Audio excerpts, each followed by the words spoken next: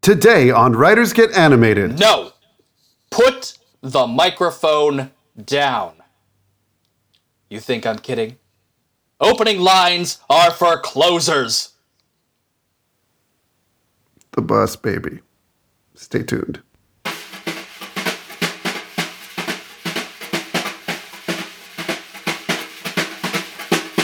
Good day, I'm Mackenzie Worrell / Alec Baldwin. And I'm Chris Leva. Welcome to Writers Get Animated, a podcast about animation and storytelling and Glenn Ross. Which kind of fits into the storytelling part, I guess. It does a little bit. That's in a weird way. In a weird way. I had coffee before this, so I apologize for any sing-song moments that come out.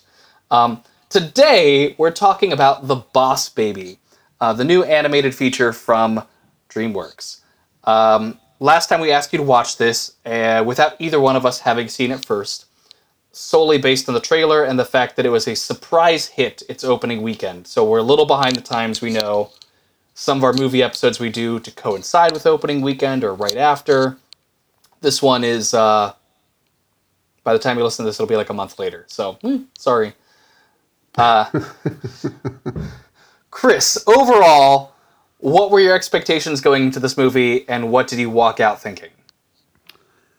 Well, going into the film, seeing a couple of trailers, including the Beauty and the Beast trailer that they did with essentially the baby with Alec Baldwin's voice having a candlestick and a clock and making fun of the live-action Beauty and the Beast. I was not expecting a lot. In fact, The Boss Baby, based on the trailers, was one that I was looking forward to skipping until our recap of 2017, to be perfectly honest. I think somewhere within the first 10 minutes, I was feeling pretty good about it. And when I left, I was like, that wasn't bad. I enjoyed myself. I thought it was an enjoyable movie. We have a lot to talk about because I think it does some DreamWorks things that DreamWorks does that I could have gone without. But I think it was a good movie. I had a good time. My son did not, but I had a good time. I would have to agree. I definitely was looking forward to skipping it as well. The trailer, and I have to say this, the trailer is completely different than the actual film. So if you're looking forward to skipping this episode of our podcast, please don't. Bear with us. The trailer is completely different than the film. And I left feeling pretty good as well. I mean, I think DreamWorks movies that aren't Shrek 1 or 2 kind of fall somewhere in the scale of like A Shark's Tale to Megamind. Have you seen Megamind?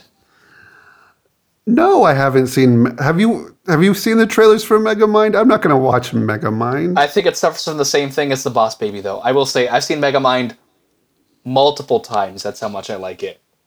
Okay. Maybe we'll have to revisit Megamind at some point. But. Yeah, I know. We're really digging into the past here. I'm pretty sure most people tuning into this episode because I searched The Boss Baby on podcasts have no idea what Megamind is because it's so old. So old being like 70 years ago. That's a long time in animation. It certainly is. So, should we talk a little bit about what it is? Yeah. And then jump into it? Where did this come from? The idea behind A Boss Baby, it's based on a book. It's based on a book. I know. What? It's based on a picture book, which is about 30-some pages long, by Marla Frazee. And she has done lots of children's books, picture books. She does the illustration and the story. And she came up with this idea of a child who takes over the life of the parents. So now the parents, being first-time parents, just realize how much this little thing, this little infant, is completely ruling over what they do, when they sleep, when they work, what they do. It just changes everything so that somebody who shouldn't be in charge is actually calling all the shots, like a boss. She got the idea based on she got a family cat, and her kids are like, this is too hard. We need to talk to the cat adoption place because this cat is just insane. This is too much. And she's like, well, you were too much and we kept you. You know? Wow. Little candid for parenting, but okay. So then she had this idea of like, yeah, babies do change the parents' lives. And so it starts off with that, about the baby who's in charge. And I think it's a really sweet idea, but the movie doesn't quite follow that It adds... for a lot of reasons. I mean, I haven't read the book, obviously, so pardon me if I'm speaking out of line. But I think the movie adds a lot of cinematic movie things. It's definitely an adventure movie and not like this cute picture book commentary on parenting. Right. And I think that's when you go from, and we talked about this when we talked about How the Grinch Stole Christmas, of course, you have a 30-page children's book and you want to expand that into a 90-minute movie, you have to add something. You either have to add backstory or a more complex plot. And they erred on the side of more complex plot. And I think, pardon me, and I think the complexity of the plot is its downfall. But I think that does not dissuade me from me saying that it was a fun film. I just think that it got so complex and they added so much extra mythology to it that it just, you could hear the scaffolding kind of creaking as you watched it. I'd agree. I'll rate movies based on what dollar amount I feel comfortable paying to go see them. Mm-hmm. This is certainly a movie where I feel comfortable paying full retail price for me to go see it. I'm not sure if I had a family of 6 kids that I'd feel comfortable paying full retail price for the 7 of us to go see it, because it's a lot. Because you also have to pay for popcorn and Coke, and that just adds like, whoa. You know, you have a way fancier movie theater going experience than I do. Okay, sorry.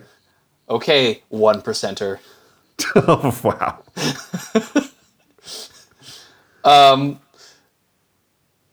Yeah, like, I think it's worth seeing this now, not waiting until it's in the dollar run. Like, I think it's certainly a worthwhile movie, but I agree, I wouldn't maybe see it a second time. I wouldn't pay ticket price and DVD.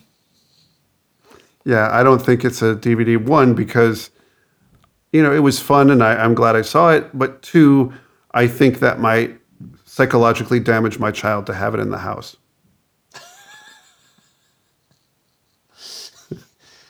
Yes, you mentioned... It surprised me that Jack did not like this movie more. I didn't feel like there was that much traumatizing in it. Well, Jack was really... My son Jack, who's 4.5 now, my goodness, was really excited to go see The Boss Baby. He talked about it. He was raring to go. He was super excited. All through the trailers, he was laughing at all the trailers. Like, he's like, I'm ready to see a movie. Let's see this. And he laughed a lot at the beginning of it. And then there was just a moment that everything turned and it was just the worst movie for him. He just started crying for mommy and wanted to leave the theater. And so he and my wife had to leave for a little while because it just was too intense. I think partially I can blame Hans Zimmer. For the score. We don't normally blame Hans Zimmer on Writers Get Animated. We normally thank Hans Zimmer. But in this particular case. But I think Hans Zimmer had a lot to do with the traumatization my son felt while watching The Boss Baby, because music affects us in really, really big ways. And I think the music added to it. Also, the visuals get to be very harsh and scary, and they take some of the realism of the fantasy and play that up. And yes. I think the zombie babies are what did it for Jack. The image of babies with glowing eyes and moaning and evil Hans Zimmer score going and feeling like that was the first moment of Jack going, no, thank you. No, turn it off. Like, I don't want this. And then from there on out, everything was scary. He never recovered. He didn't. And I think when we talk more about the plot of this, I'll tell you a little bit more about the things that worried him, because sometimes the things that worry Jack are things that you don't think would worry people. Mm-hmm. He sees the ending consequences of things long before any of us do. So, pardon me. Sign. It'll be something. Yeah. You and Dr. Rochelle Briggs-Leyva are raising another artiste. Yeah, he's very, very empathetic. And like I said, he's the one person in the theater who was crying and not laughing at the end of the song, You're Welcome in Moana. I thought you guys liked singing that now. Why is everyone laughing? She's trapped forever in a cave. He's damned her to death. She is trapped. She's alone. He's stealing her boat. Why are you people laughing? Well, I think Jack can see like the immediate consequences, but he doesn't yet understand that it's a movie and there's certain rules that have to happen. Of course, the hero has to get out of the cave. I understand that, and you understand that. I don't know if Jack's quite get that. Yeah. So I also wanted to say something about. Oh goodness! Bless you. Sorry, pardon me. I do want to say something else about the book. Okay. Because the idea of what it's coming from, and what Marla Frazee said, and I have a quote here from her about the book, which is, quote, "It was funnier in my mind if he was a white, stereotypical male boss in the way that the TV shows of my youth showed that sort of character. And when I just started to design the book and the look of it, I definitely was thinking of it as being a TV show in a sort of mid-century modern context. I thought maybe the book would be in black and white in the beginning and sort of framed up with an old TV screen." End so quote. Like Mad Men, Mad Babies. Yeah. And I think there's that sense of that in the book where it does look very retro in terms of its design. And I think there is that design that they steal a little bit from and feels somewhat old-fashioned in The Boss Baby, the film itself. Yes, but I think that they had an audience in mind, and while they steal some of that stuff, if you're their target audience of like probably a little older than Jack, but less than a teenager, like you're not going to know any of those references, but they include just enough for you as a parent to understand what they're going for. And of course, the trailer is the now infamous Cookies Are for Closers, which is, of course, Coffee's for Closers from Glengarry Glen Ross, starring Alec Baldwin, who says Coffee's for Closers. So he's reprising his role saying Cookies Are for Closers here. Right. And only parents who have read Glenn or seen, because it's not in the play, it's just in the film. Yeah. It's only in the film. Yeah. This is like that moment in Avengers 2 where they make a Eugene O'Neill joke and I was the only person in the theater laughing. This night's gonna be long, like Eugene O'Neill long, like, ha ha ha, no one else is laughing. Okay, I'll be quiet.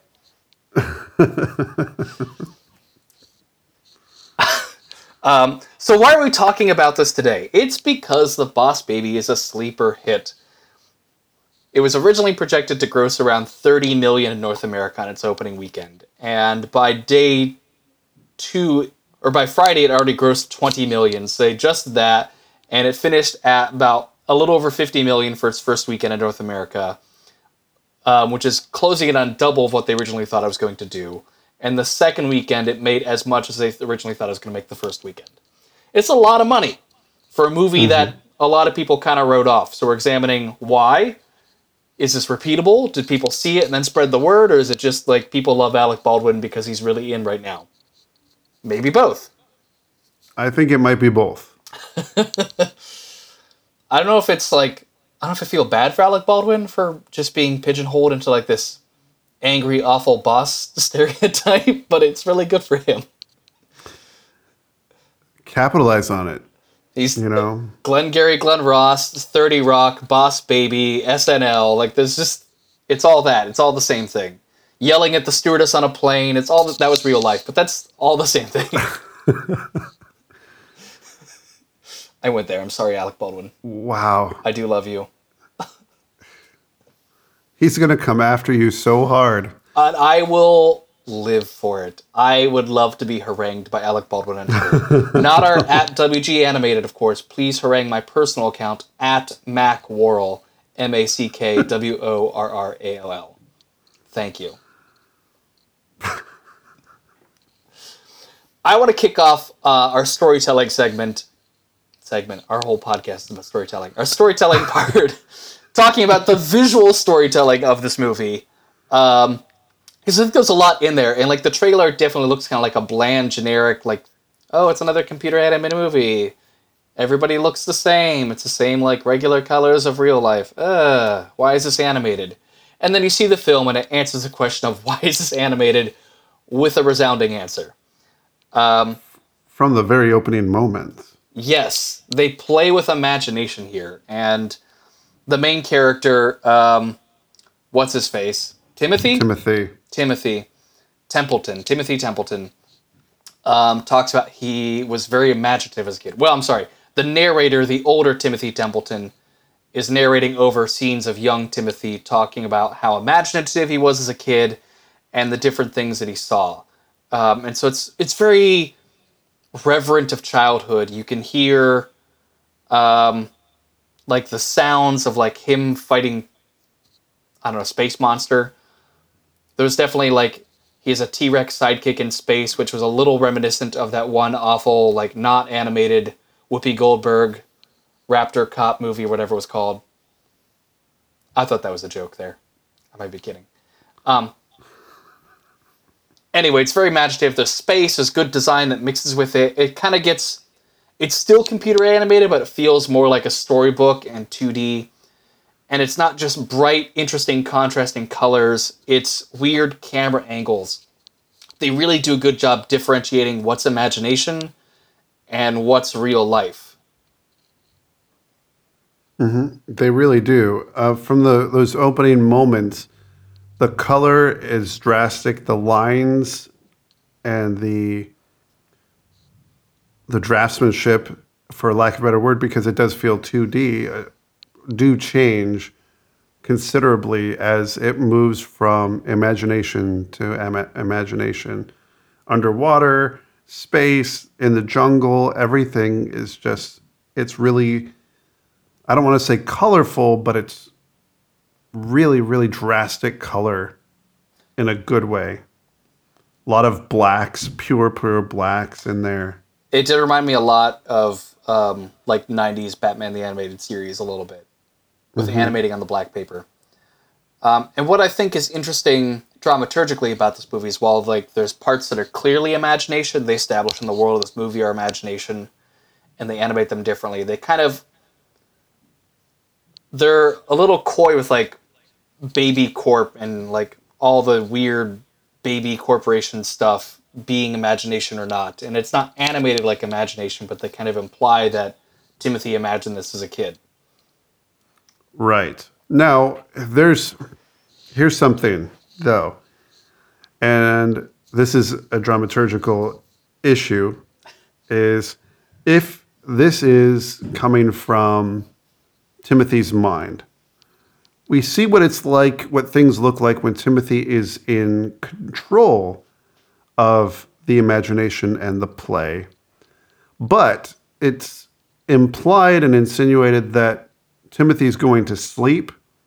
So maybe in dream, where he doesn't have control over what's happening, you know, it's not a waking dream. It's not him being in control. So it feels real, but it's a dream. So maybe that's where they were able to get away with this looks real because his mind is perceiving it as real because it's a dream and not imagination. Okay, I could get on board with that. I think it's a stretch, but I could get on board. It's a big stretch, but but these are the things that my dramaturgical mind had to do to try to figure it out. It goes back to Inception and the spinning top. You know, are we in dream? Are we imagination? What's going on here? Is this real or is any of it real? Did you just compare the Boss Baby to Inception? Just in just the slightest terms. Conception.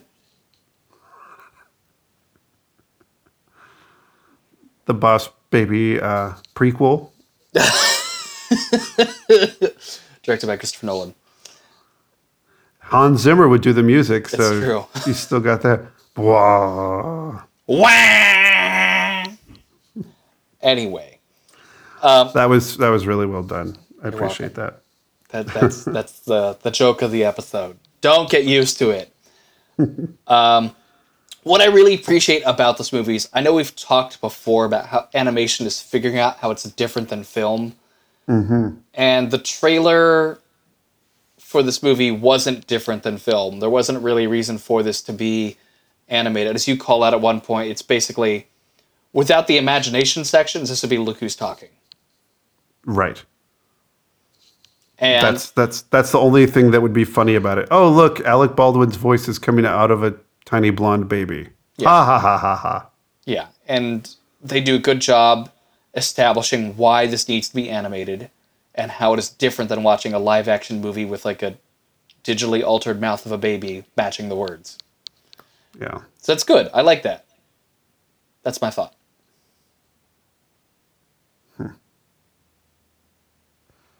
I think that when you are in animation, as we've been saying with the talk of visual storytelling, that is the big question: is how are we going to make this different? How are we going to put a spin on it? How are we going to tell our story our way? Because you can do anything. So why just make something that looks like the world when you have the ability to do anything? Mm-hmm. And they use that to tell the plot of the story as well. It's only when Boss Baby is dragged into the imagination that things really change. Mm-hmm. So, what we're saying is very good. Good job, DreamWorks. And we gave props to DreamWorks on Kung Fu Panda 3 when they did the same visual storytelling. Whenever they did things visually, it was great. It was terrific. I'm hearing, Chris, that you're warming up to DreamWorks, which means you'll give Shrek 5 a chance? I listened to this other podcast, which is called the Hypotheticast, and they give Would You Rathers, right? That's part of their segment is Would You Rather. And they said, I can't remember what the other choice was. It was a horrible, horrific thing. Would you rather have this horrible, horrible thing, or every movie that you watch slowly morphs into Shrek? And I was like, no, hell no. No, no, no, no, no, no, no. No, no, no. Like, that's the one time on my commute home from work that I was shouting, no, no, no, no, no. That being said, I probably will be forced to watch Shrek 5 because of this podcast. Well, you'll be interested to learn that the screenwriter for The Boss Baby, Michael McCullers, is also writing Shrek 5.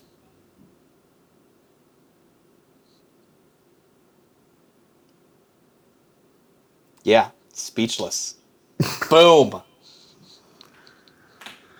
Okay, can we talk about this story? Let's talk about this story. Because I think this is where we have to go. This is where we have to tie it back up. Okay, all right, let's talk about the writing and what they do. And I think what they don't show at all in the trailer is the wit of this movie. There's a lot of wit. The trailer's all slapstick. Almost all the slapstick in this movie falls flat as an adult watching it. It's just not that interesting. But there's a lot of good wit and jokes. Yes. And I would agree with that. I think that the core part of this movie is the double meaning of certain, like, English language phrases, and I'm not sure how they would localize this.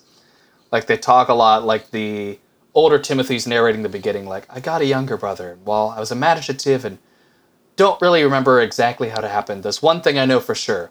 It was delivered in a taxi, and a taxi pulls up and the Boss Baby walks out with a briefcase, and of course the double meaning here is that his mom had the baby in a taxi. It was delivered in a taxi.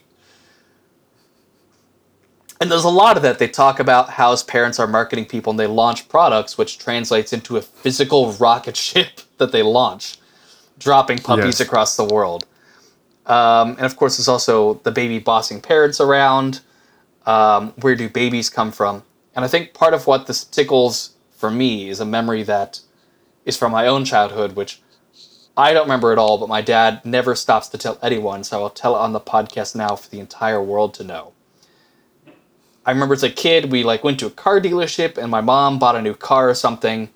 And so my dad and I are driving away one car and my mom's behind us and she gets caught at a traffic light that turns red. And I say oh no, we're leaving her behind. And my dad says, no, she'll catch up. I just turn to my dad and say, Mommy's not catch up. It's very stirred. So for me, it's these double meaning phrases that I think are really interesting because they take on that surprise other meaning that you don't expect. And that's the conceit of this movie. It's the boss baby. The baby's the boss. That one's not as clear. Well, that's the one thing is that kids are very, very literal in their understanding that what you say is exactly what you mean. They mishear something and it makes just perfect sense their own way. Yeah, we work on a product launch.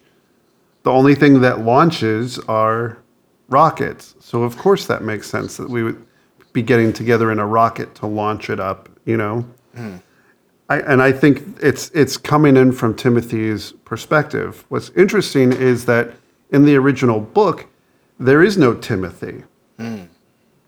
It's just the parents and their baby, which is interesting in itself that it's this story of how these parents are reacting to their new life bossed around by this child. And while that happens in The Boss Baby, there's also the added function that we have to have a character to see this through. And so we get Timothy, which I don't know. But we have Timothy for two reasons. One, to help us see how strange this is and to understand the world, but also to allow the world to have its weird things in it. This only works because of his imagination, and that's how they explain it away. This is all imagined by Timothy instead of, wait, if it's literally a baby who's the boss of his parents, I guess the question you have to ask is this only perceived as a metaphor by the parents? Is this a real baby who's really a boss of some kind? Or is it someone else's imagination? Excuse me. So I think that's where we get into it a little bit. Is those are your three choices, really. It's a manifestation of, it's a metaphor. It's just a metaphor and that's it. But you can't really do a metaphor in a movie in the same way that sustains 90 minutes of metaphor. Is it just the imagination of the parents, which most people going to a kids' movie aren't going to want to live with Jimmy Kimmel and Lisa Kudrow as parents dealing with their baby who's now changed their life, because that's a different movie entirely for 90 minutes. That's like a Leica movie, which I would see. I would see that. I would see that. And then the third choice is to add a kid who now becomes the new focus, the new lens that we see the film through, which is Timothy. I think that's fine. Timothy's the same age as their target audience for watching this movie, and he provides a lot of ability to play with animation and storytelling while also allowing the primary audience to have Timothy's not a Mary Sue, but he acts as a Mary Sue in a certain way. It's how they see in. That's true.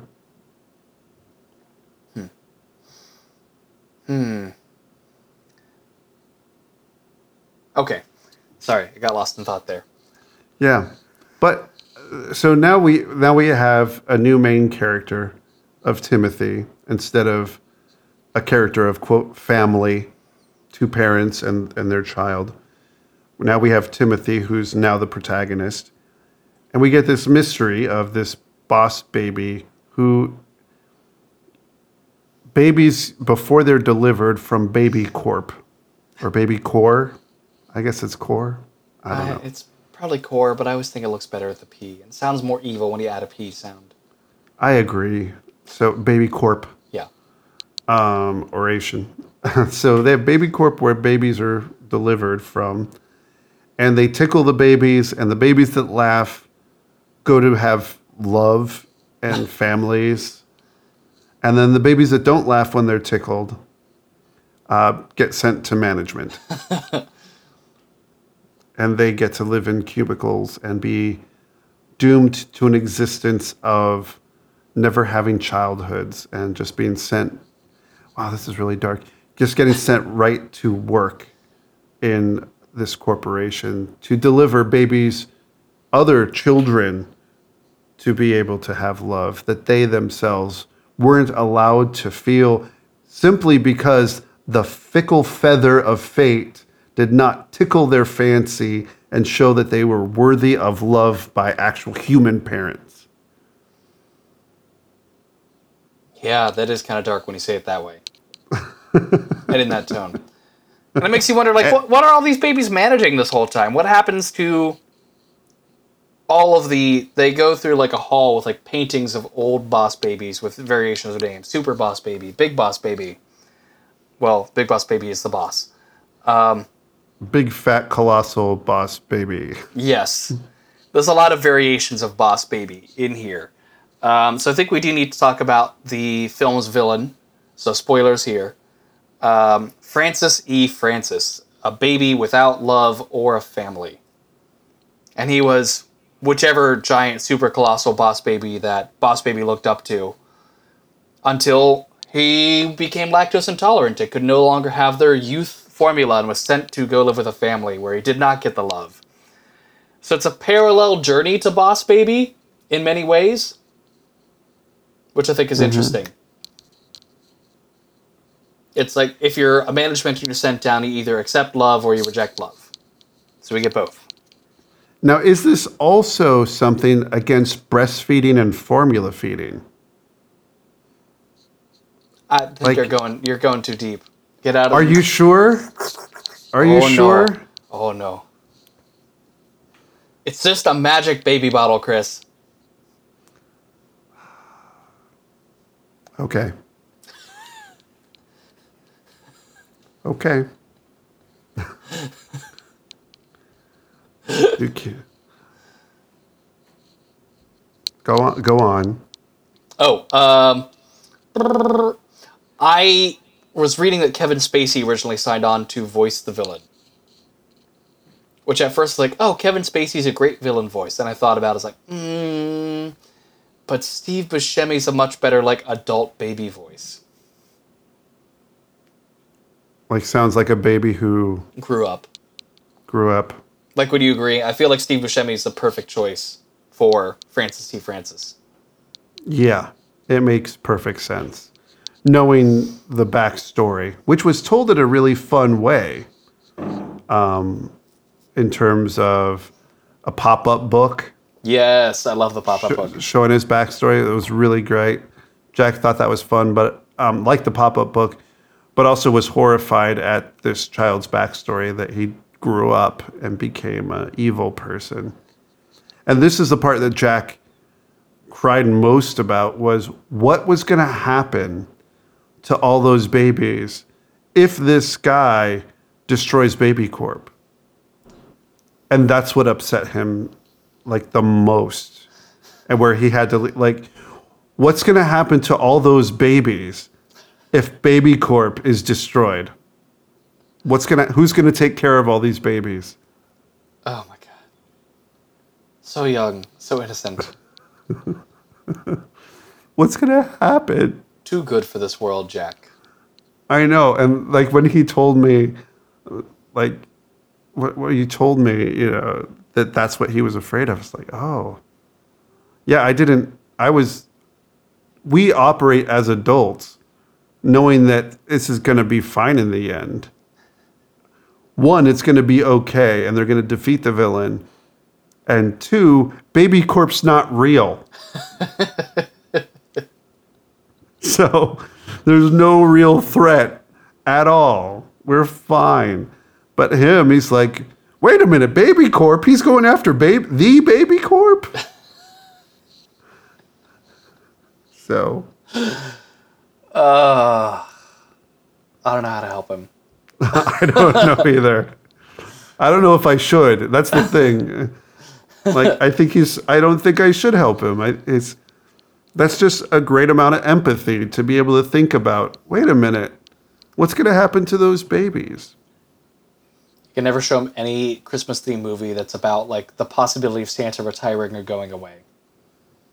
Yeah, we have to be very careful of. We have to slowly introduce the canon to him. Like the Disney canon or the animated canon or like the canon of good movies, which includes, I would say, Aliens. Yeah. I think all of the above.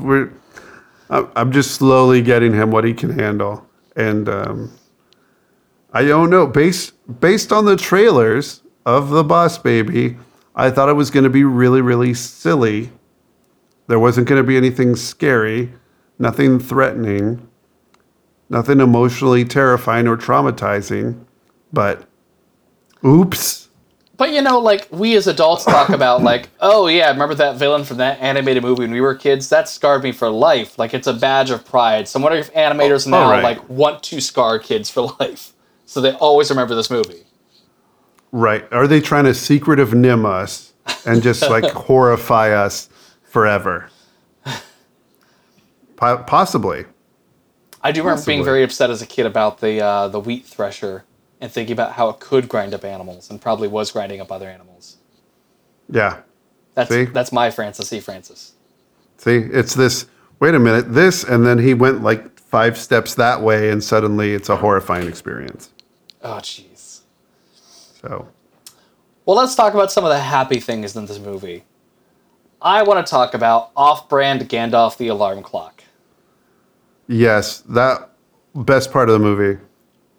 Yes. Not my favorite thing, but I think the best part of the movie. I would agree. Something that was originally just a plot device of like, we need you to know that it's morning and Timothy's waking up turned into like his imaginary sidekick friend, off-brand Gandalf the Alarm Clock, who's never turned into Gandalf or named or a full-fledged wizard. He's always an animatronic clock wizard person. Hanging in a dungeon or doing things. And the only way I can describe this voice is actor James McGrath doing his best Patrick Stewart as Ian McKellen on Extras talking about how he plays Gandalf. Yeah. That is the best, because at times I'm like, is this Ian McKellen? And sometimes I'm like, no, it sounds a little more like Patrick Stewart. Exactly. Like, no, it sounds like... So it was really... That, when I read your description of James McGrath doing a Patrick Stewart impression, doing an impression of Ian McKellen, I'm like, yeah, that's exactly what it was.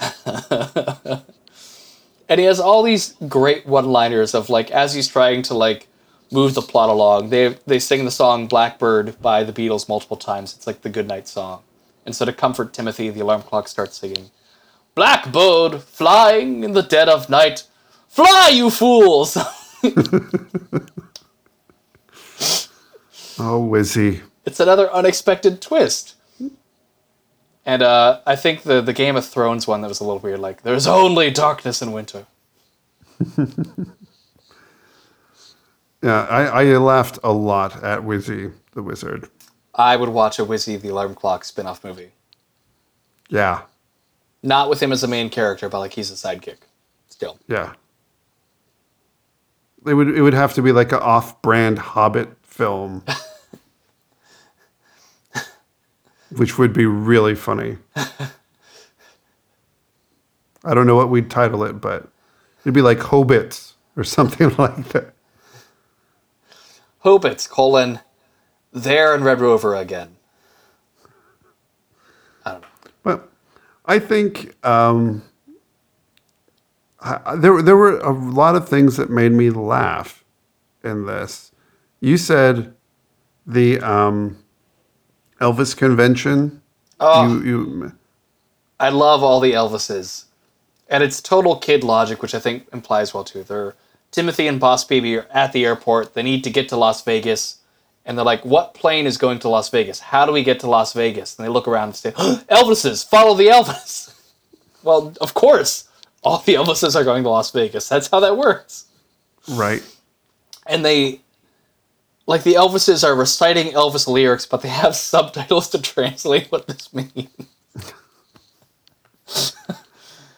And Elvis is one of my favorite musicians. I'm not going to lie. I'm an old man like that. I love Elvis Presley.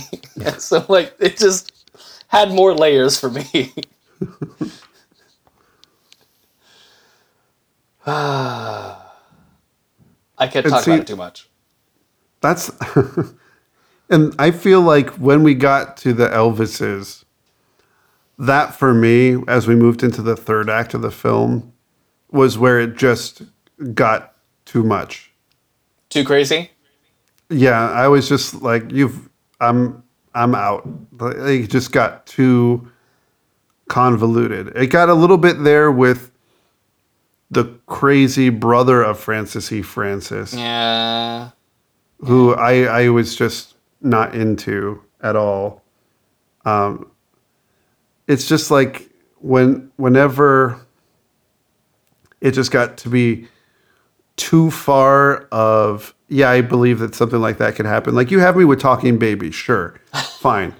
The baby's talking, great. The baby's calling other babies from the neighborhood and they're having meetings and they're having these chase scenes and doing whatever with these other children, trying to get the tape back because Timothy recorded them. That's great. Funny. But then you have this guy and they're, manipulating him as well, who is this character? And I wasn't understanding. I was just getting, we didn't know how to end it. For me, I agree. I think that once they get to Las Vegas, it feels a little bit different than the rest of the film, but I think that's partly intentional. The colors are a lot brighter. It's a lot more imaginative and a lot more literal, so it's kind of veering into imagination world. I'm not sure if that's what they're implying, because of course the kids can't sneak onto an airplane alone without a ticket and make their way to Las Vegas. That's not going to happen. So is this imagination? Is it not? Is the third act entirely made up? So I'm willing to give it a pass because I think I see what they're going for with the literal rocket ship and the parents trapped beneath it. I'm fine with that being a little bit different. Right. But it is it's a lot. It's a lot of literalness all of a sudden. Yeah. And I think it just was so backloaded too. It just feels like now we're getting crazier, now we're getting crazier, now we're so crazy. And now they're making the choices that bring about the ending. And I'm like, now we're here? How did we end up here? So, but I mean, I appreciate it. And then we do a time jump and realize that it's older Timothy and now they're grown up, and then I got confused even further. A lot happened. There's parts of the epilogue that I think are fitting and work well. I think you need to see Timothy as an adult with his older brother as this big businessman on his phone constantly, but they love each other. You see, everything works out. Right. I think that's necessary. I'm not sure if we needed to introduce Timothy's daughter into it. The one thing about it, there were two weird things about the epilogue, and this comes from knowledge of the book. So there is a sequel book called The Bossier Baby. So the sequel to the book is now the boss baby has to contend with a new baby. Mm-hmm. So essentially he's Timothy, and now there's a new daughter. So he has a new sister, who I imagine is Meryl Streep, 'cause of course you'd have to have Meryl Streep as the bossier baby, right? Oh man, you have no idea how much I'd watch this film. A new underground secret gay iconography film. Boss Your Baby. Meryl Streep reprising her role in Devil Wears Prada. Yeah, that's... Now, Yes. so that's where I was thinking when I saw that there was Boss Your Baby. So I said, at the end of this, you do have to have... Either you end it with them being a family and then the mother's pregnant again, or you do what they did and introduce now one of them is having a child. Now, would it have been good to have Theodore, who's the name of the boss baby now, him becoming a father, and how now his life is going to change because now the baby's going to be the real boss? Or have it be, another daughter, but we're having the same thing we're just having the same story, just with girls. Well, I think they're going to backtrack a bit because McCullers did say that they're possibly thinking about a sequel also titled The Boss Your Baby. And I'm not sure that they expected this movie to do as well as it did. Mm-hmm. Based on the marketing and their projected earnings, so I think that this is a surprise to them. I don't think they intended this to lead into a sequel. So they took the ending or the possibility of a sequel from the sequel book and mixed it into the fitting, natural end of their reinterpreted movie, where, of course, Timothy is an adult and is having a daughter now. So as a standalone film, I see how that works. If they do a sequel... hypothetically, Meryl Streep as a baby. I would love to see it with Timothy and Theodore as kids again. Maybe Theodore a bit older, and they get a younger sister. Mm-hmm. Because also, you gotta have Alec Baldwin back. Right. So in my mind, they would go back and redo that. Mm-hmm. And you'd kind of want that. Yeah. You want to be in the same world, not like Weird Adult World. I mean, I like Weird Adult World, but not every kid does. And it was strange that Timothy and Theodore, as adults, you don't get to see their faces. Yeah. They were the only adults you never saw the faces of. It's not like it was a conceit from earlier or anything. It just, we didn't get to see who they were. It just felt a little strange to me that we didn't see them. And I know there's probably a reason to imagine them as the kids and have that focus on them as kids and not see what the horrors of age have done and hard living and drinking that I would imagine that Theodore would have done in his life. We can't project. He might be a straight edge baby. You never know. He might be. I'm just saying. It just was a little strange to not be able to see them as adults. If you're going to have them in as adults, why hide their faces, Okay. But. Well, Chris, tell me, what was your favorite thing about this movie? My favorite thing was very early on. I mean, I thought about this and I went back and forth whether it was a single one-liner or anything like that. But I think for me it was when the camera was panning across and half of the screen was slowly turning back into reality and half of the screen was still the fantasy. I think it was the jungle one where the dad was pretending to be an animal or something. And it was just panning. And I think a tree was the midpoint. Oh, yeah. And then the tree, you see the barbecue going on, and then you see something else from outside and what they're wearing. And it just was a really, really nice transition. I really enjoyed that. Yeah. What about for you? It's got to be the one-liner when Boss Baby's dragged into Timothy's fantasy world for the first time, and they're having a pirate fight, and Timothy shouts, "Parry and thrust," to try and, teach him how to be a pirate. "Parry and thrust," and Boss Baby responds, "Heck of a law firm." That tickled me. I did ask Jack what his favorite thing was about Boss Baby, and he said nothing. Harsh judgment. So, nothing was my favorite thing from Boss Baby. We as writers get animated do not endorse Jack's opinion. He's just a occasional contributor Right. to our primary source. Exactly. Now, we do have some unfinished business that you wanted to discuss. We do, because our podcast is secretly about the Academy Award for Best Animated Picture the entire year leading up to it. There's a recent rules change to the voting, so there's nothing really to talk about, but just FYI, as we look toward the future of the Oscars. The Best Animated Feature category voting has been opened up to the entire Academy membership, instead of just members in the animation realm. So what does this mean? That means that in years like this past year where we have such films as My Life as a Zucchini and The Red Turtle nominated, that's probably less likely to happen in the future. It's kind of the same way you don't see a lot of foreign films or foreign language films nominated for Best Picture.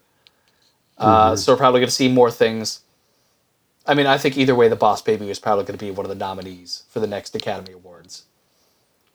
But we're going to see more stuff like, will Captain Underpants make its way into a nominee for Best Picture? Another movie that I'm judging by the trailer and haven't seen. Sorry. Mm-hmm.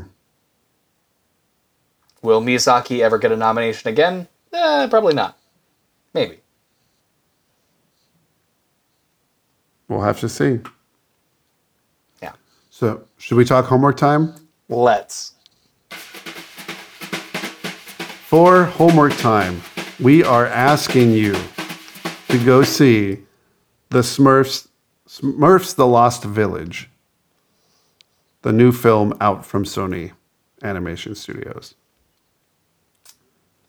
And we know, you can hear the tone of Chris's voice here. We know that if you are a longtime follower of our podcast and you too are an animation snob, we're asking you to see 2 movies with questionable trailers in a row.